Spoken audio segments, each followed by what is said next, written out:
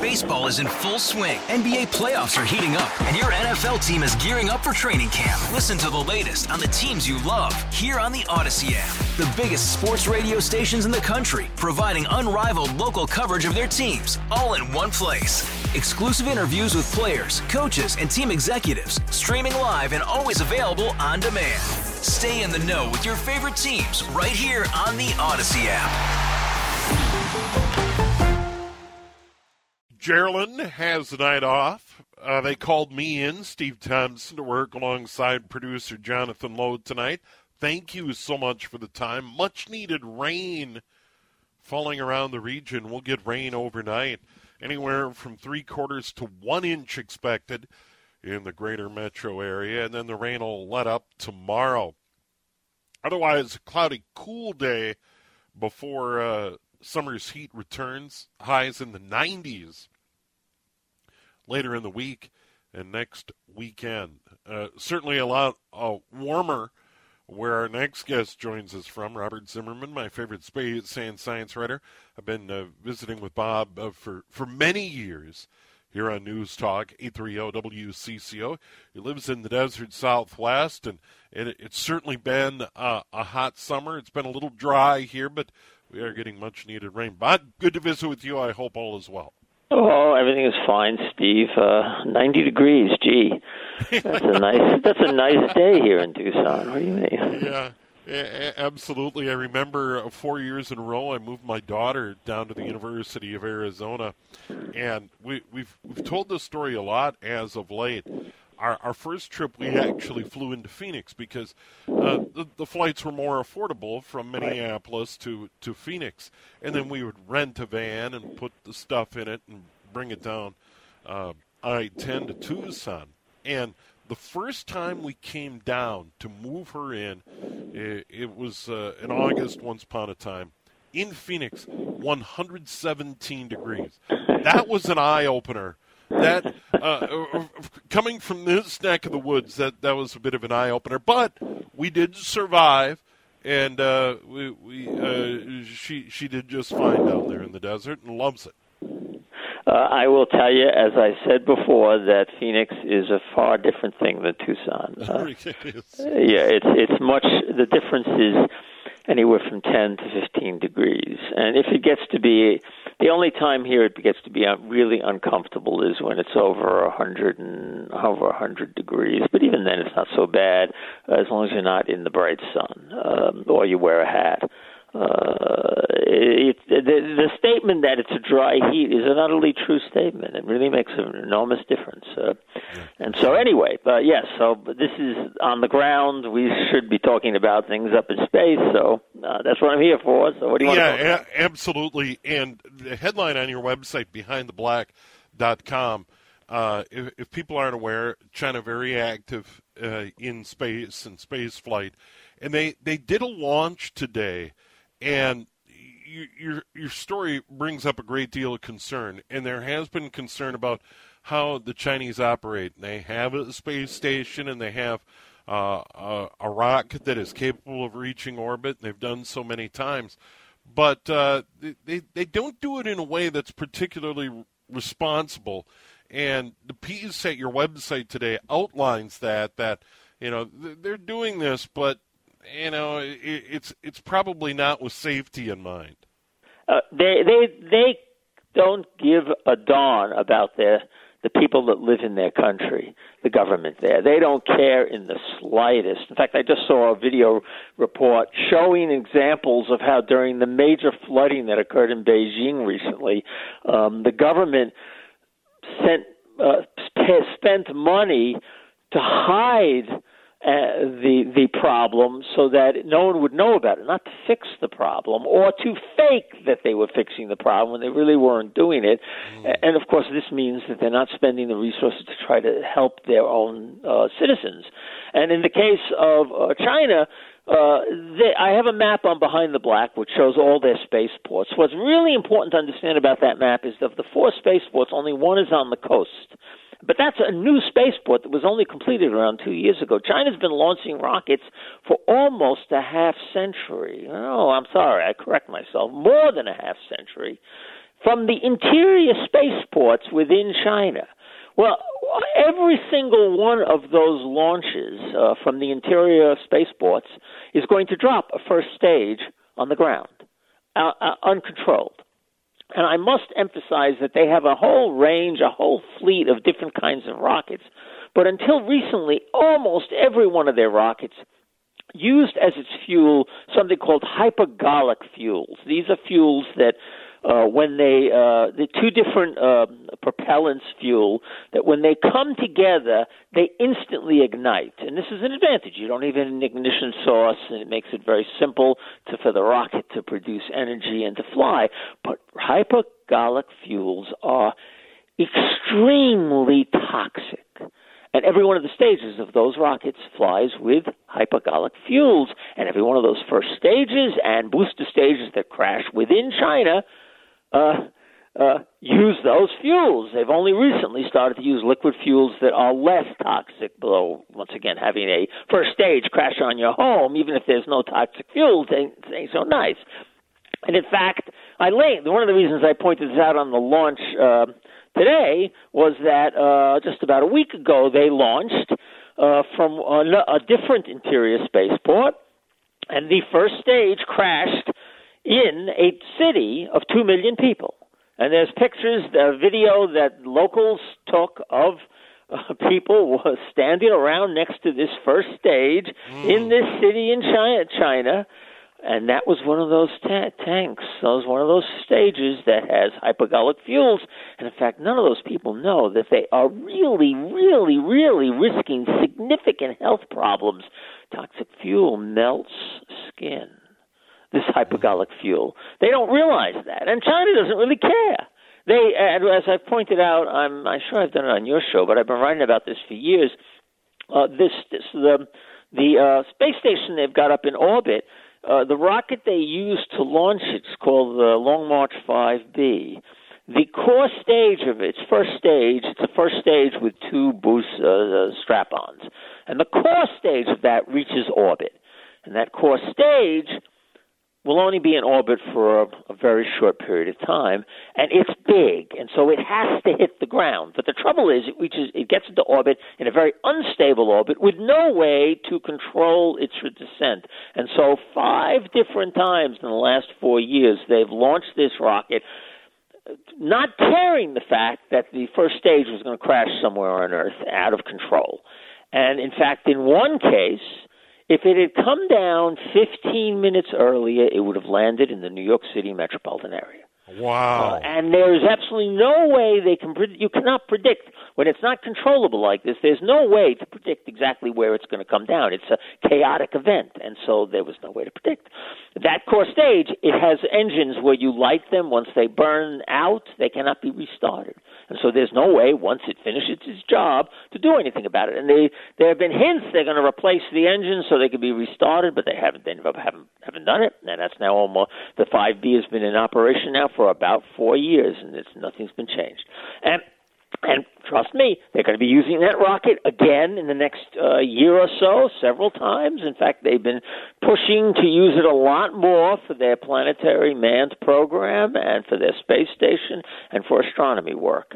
And in the meantime, they launch routinely from these interior spaceports with these older rockets that have toxic fuel, and they land their first stages. And in the case of the launch that I pointed out today, it put up a radar satellite into geosynchronous orbit. That's an orbit that's going to require it to go almost due east from its launch site.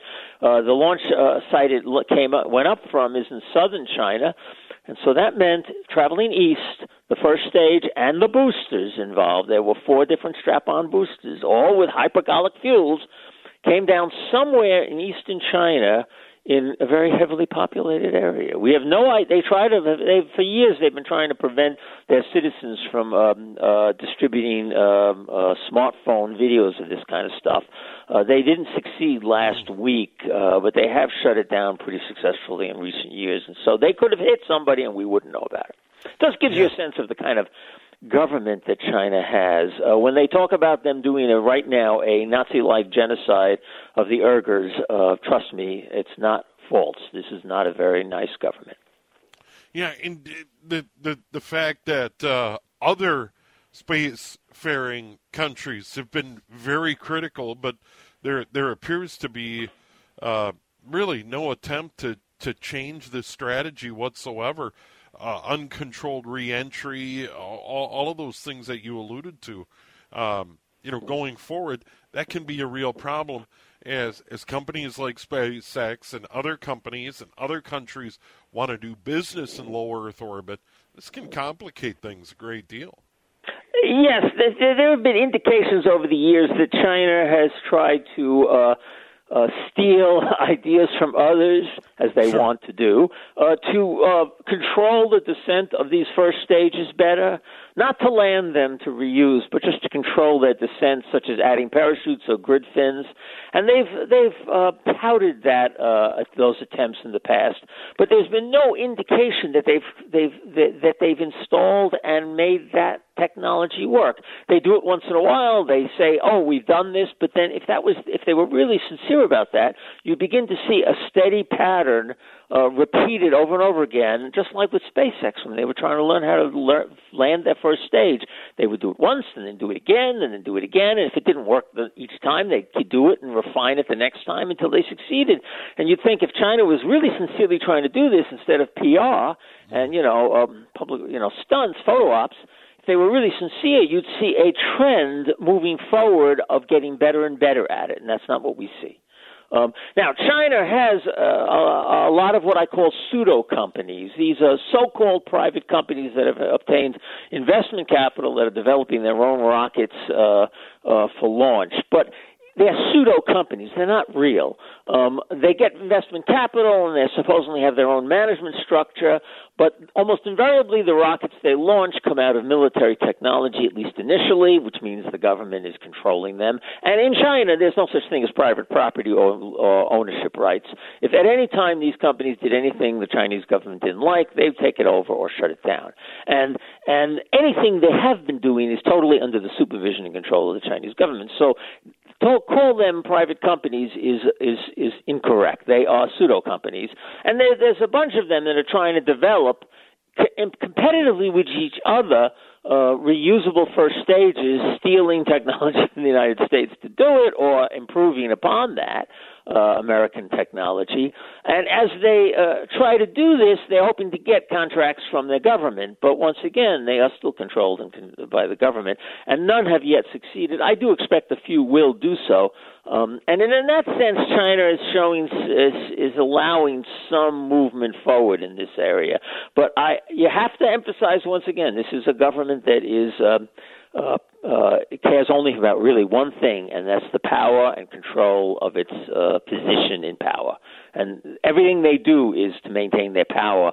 And the citizen, if it helps the citizenry to maintain their power, they'll help the citizenry, their citizens. If it doesn't help their power to maintain their power, their citizens can go burn in hell, and that's exactly what they've done in a few times. Quick break. We'll come back more with Robert Zimmerman here on News Talk 830 WCCO. He's written many wonderful books. Still to come on the program, we'll discuss his latest book, Conscious Choice, and it does relate to human exploration of the solar system. We'll get into that. And also what's going on with SpaceX. When might we see another launch of Starship down in Texas? We'll get into all of that coming up here on News Talk 830 WCCO. Hey, Rob Bradford here. I have set out on a mission with my good friends at FanDuel to prove what I have known for some time. Baseball isn't boring. Now I have a daily podcast to prove it with some of the most notable people in the baseball world screaming baseball isn't boring from the mountaintops, or at least agreeing to come on our show. Players, managers, GMs, and yes, even the commissioner of baseball, Rob Manfred. It has been a constant wave of baseball's most powerful voices. So join the revolution. Subscribe and soak in Baseball Isn't Boring. Listen on your Odyssey app or wherever you get your podcasts. You'll be glad you did. Robert Zimmerman, my favorite space and science writer, joining us on the John Schuster Coldwell Banker Hotline. And you probably hear him regularly on the John Batchelor Show, late nights here on News Talk 830-WCCO as well. Bob, always good to visit with you. I'm sorry, Steve. I hadn't realized John Batchelor is on CCO, so that means I'm on your station at least twice a week. Absolutely. I've heard it when I've been out and about. So, yes, John Batchelor on late nights here at News Talk, 830-WCCO, and I've enjoyed your conversation. So grateful you're joining us tonight. We talked about China and what they're up to, but SpaceX continues to amaze. I try and catch launches, etc. If not, I read the follow-ups. It's not routine, but they sure make it look easy. What they do different than any rocket company in history, which, of course, every other engineering company routinely does, but rocket companies haven't done this, is that when they have a technical issue, they don't look at putting together a patch fix that'll just get them by. They look at the problem and they fix it in a way that the problem never reappears. Now, this shouldn't be surprising. This is just common sense, and this is how you operate airplanes and how you do cars and how you do every appliance made over history is, you improve the technology so that it becomes more reliable. Of course, if you build in obsolescence, you lose your market share to China, to Japan, but that's another story for another time. But as a general rule, they apply good engineering to make things work better. And because they want to reuse their rockets, it requires them to make them more robust. So it makes them actually more reliable in the very design process. It's one of the reasons that they make it seem so routine and boring and easy, because over time they have worked out all the kinks, and so their rockets function the way a good piece of engineering should work, and that's why it looks like it's easy. All I can think of is, gosh, why didn't someone think of this before? We spent half a century thinking rocketry can't ever be like everything else, but of course it can. You just simply have to apply the same standards to it that we apply to everything else that exists in the world, in this technological world we live. And SpaceX has done that, and that's why they make it look easy, Steve. They have a big project going on down in Texas, a Starship, their super heavy booster and their Starship upper stage. They attempted an orbital launch. They didn't quite get to orbit. They learned a lot. They learned that they need to do some things with the pad itself to make it stand up. And it appears that they are gearing up for another try at some point. Now, there are a number of lawsuits and there are government agencies involved in this. Maybe you can give us a relatively brief update on what's going on with Starship and when we might see another try, if you will. At this moment in time, SpaceX, about 3 months ago, said they were targeting August for a next orbital try. And based upon their pace of operations and how things are going, we're in August, by the way. August seems even now like it's very possible. It might be the first week in September, engineering-wise, but they're getting close. They've already done some tests of their new launch pad and some engine tests with the new launch pad, and they're still working out kinks. But it seems to me that they're very close, and if they had the freedom to operate like a free American company could for most of our history, they would almost certainly launch before the end of this month, because they have the boosters ready to go, and they want to use them, test them, and if they blow up, that's okay, because then they have more boosters on, more prototypes in the assembly line ready to go, and each launch teaches them something. They don't sit around. But they won't launch in August, and I predicted this in March. Since the Biden administration took power, the number of test launches SpaceX has been able to do has dropped from almost monthly launches to one every year or two. They've really done only about 2 test launches since the Biden administration took over, and they can't do it because the regulatory swamp in Washington has clamped down and is basically treating these test launches of prototypes as if they are operational airline launch, where you have an investigation after every time something goes wrong. But this is a prototype. Something is going to go wrong, and you launch it with that in mind to make sure nothing hurts anybody else. And it's exactly what SpaceX did in their April launch, that orbital attempt. They knew that this was probably not going to reach orbit, and so they launched it in a way that if it had a problem, it would be destroyed, self-destruct, and fall into the ocean. And that's what happened. No one was hurt. And the launch did no harm. There's a lawsuit from some environmental groups that have no standing, actually, in Boca Chica, where the launch was, but they have filed a suit saying that it was doing terrible damage, but the various government agencies have already said very clearly it did no damage. It did no damage at all. None outside of their own property, and the damage that occurred within SpaceX's own property, they've repaired and they have redesigned the launch pad so such a thing won't happen again. To use water, if you will. Yeah, yes, this is not an unusual thing. On most launches, they do it with the Falcon 9. You spray water at the base of the pad, and that dissipates the energy from the rockets so they don't damage the pad, reduces the dust, it reduces any debris, it eliminates any debris that will fly away because the pad doesn't get damaged. That's what they've installed. Now, will it work 100% the first time when they launch? Maybe, maybe not. It'll definitely improve the situation from the last launch, but you got to launch. You got to find out what you need to fix if it's not perfect. And that's how SpaceX operates. And they have a track record, as I said already, that if it works, if they need to fix it, they'll fix it so that it will work reliably down the road. That's their track record. Biden administration is blocking them right now. I predicted in March that they will not launch in August and probably not by the end of the year, and I see nothing to change that right now. And the only reason they won't launch this year is because government agencies who have no qualified people within them to decide this one way or the other are going to sit on their hands and say, no, we're not happy, we want you to make it better.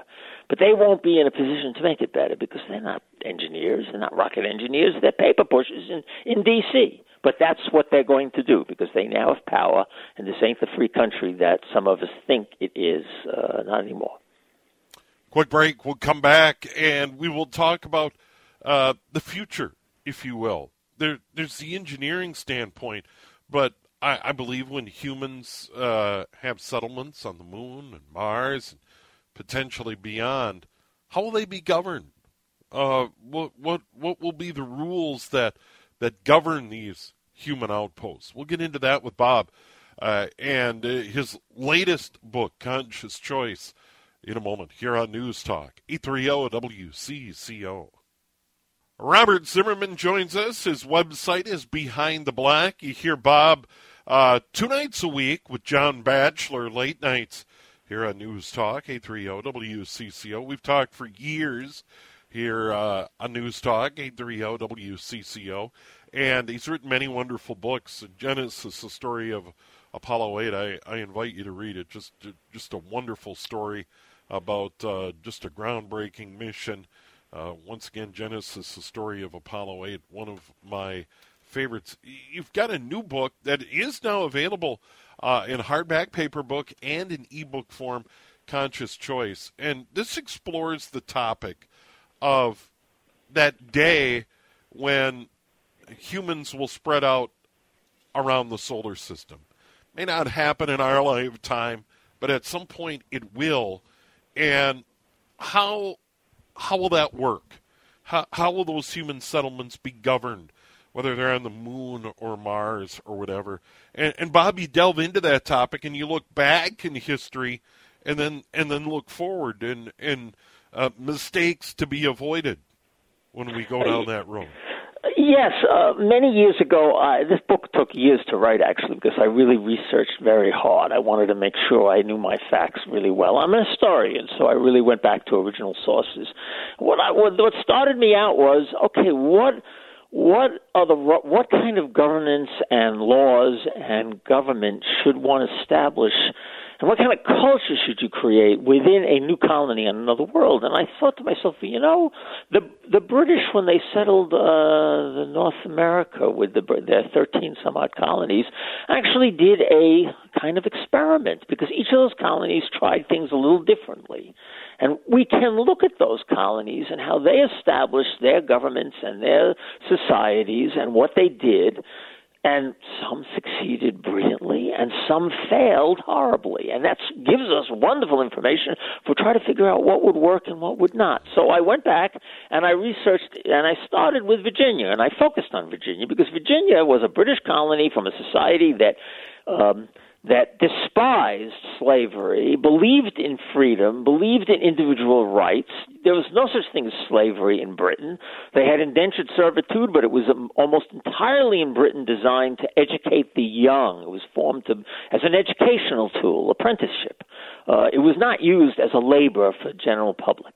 And they were appalled by the idea of slavery. Slavery never was sold in England.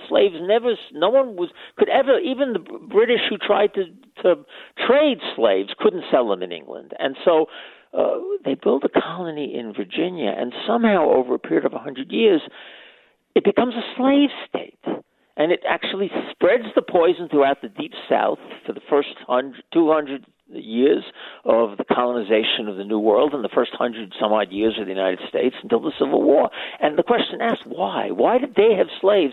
Well, all the northern colonies the British established not only had very few slaves, but they ended up becoming very hostile to slavery. And in fact, the abolitionist movement grew out of the Quakers in Pennsylvania in northern colonies. This was a movement that was utterly new in human history. Slavery was not considered abhorrent or immoral before the abolitionist movement. So the colonies give us lessons on what would work and what would not. And so I wanted to tell that story and then apply the lessons learned, good and bad, what we should do when we establish our colonies on Mars, on the asteroids, and elsewhere.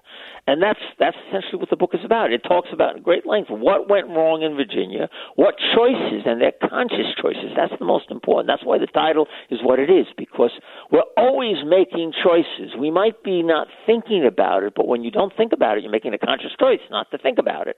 And a lot of decisions made in Virginia were consciously wrong, and established a place where the idea of slavery or unpaid labor and treating people as inferiors because of their race became the natural culture.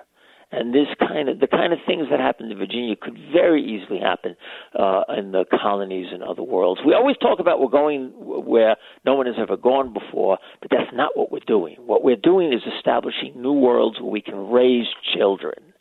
And so our focus has always got to be on that when we establish these new colonies on other worlds.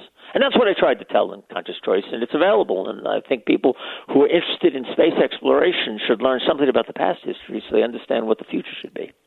Yeah, and it will happen at some point. I believe that, moving out, building these colonies, initially it would be government-based or maybe even private industry-based exploration, maybe mining an asteroid or going to a planet like Mars. But eventually, as humans settle and make this their new home, there will need to be governance and a rule of law, et cetera, and that is fascinating because, like I say, it is a new world, and how will that be structured?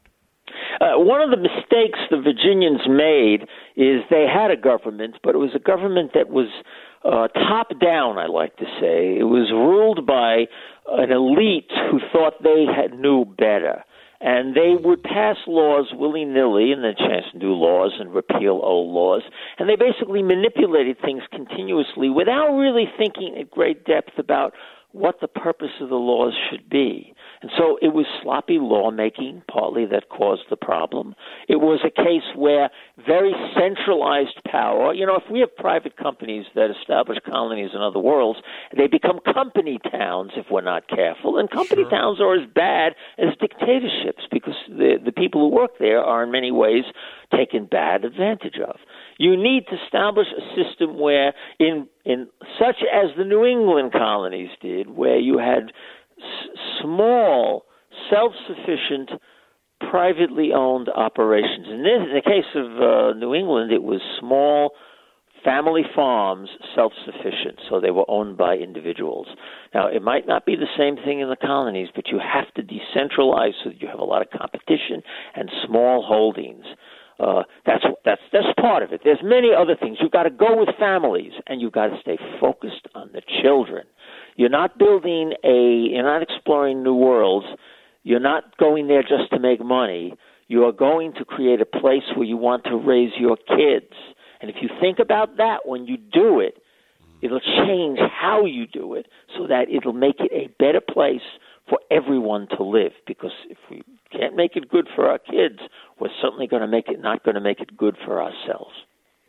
Well, and Bob, once again, your website Behind the Black has details.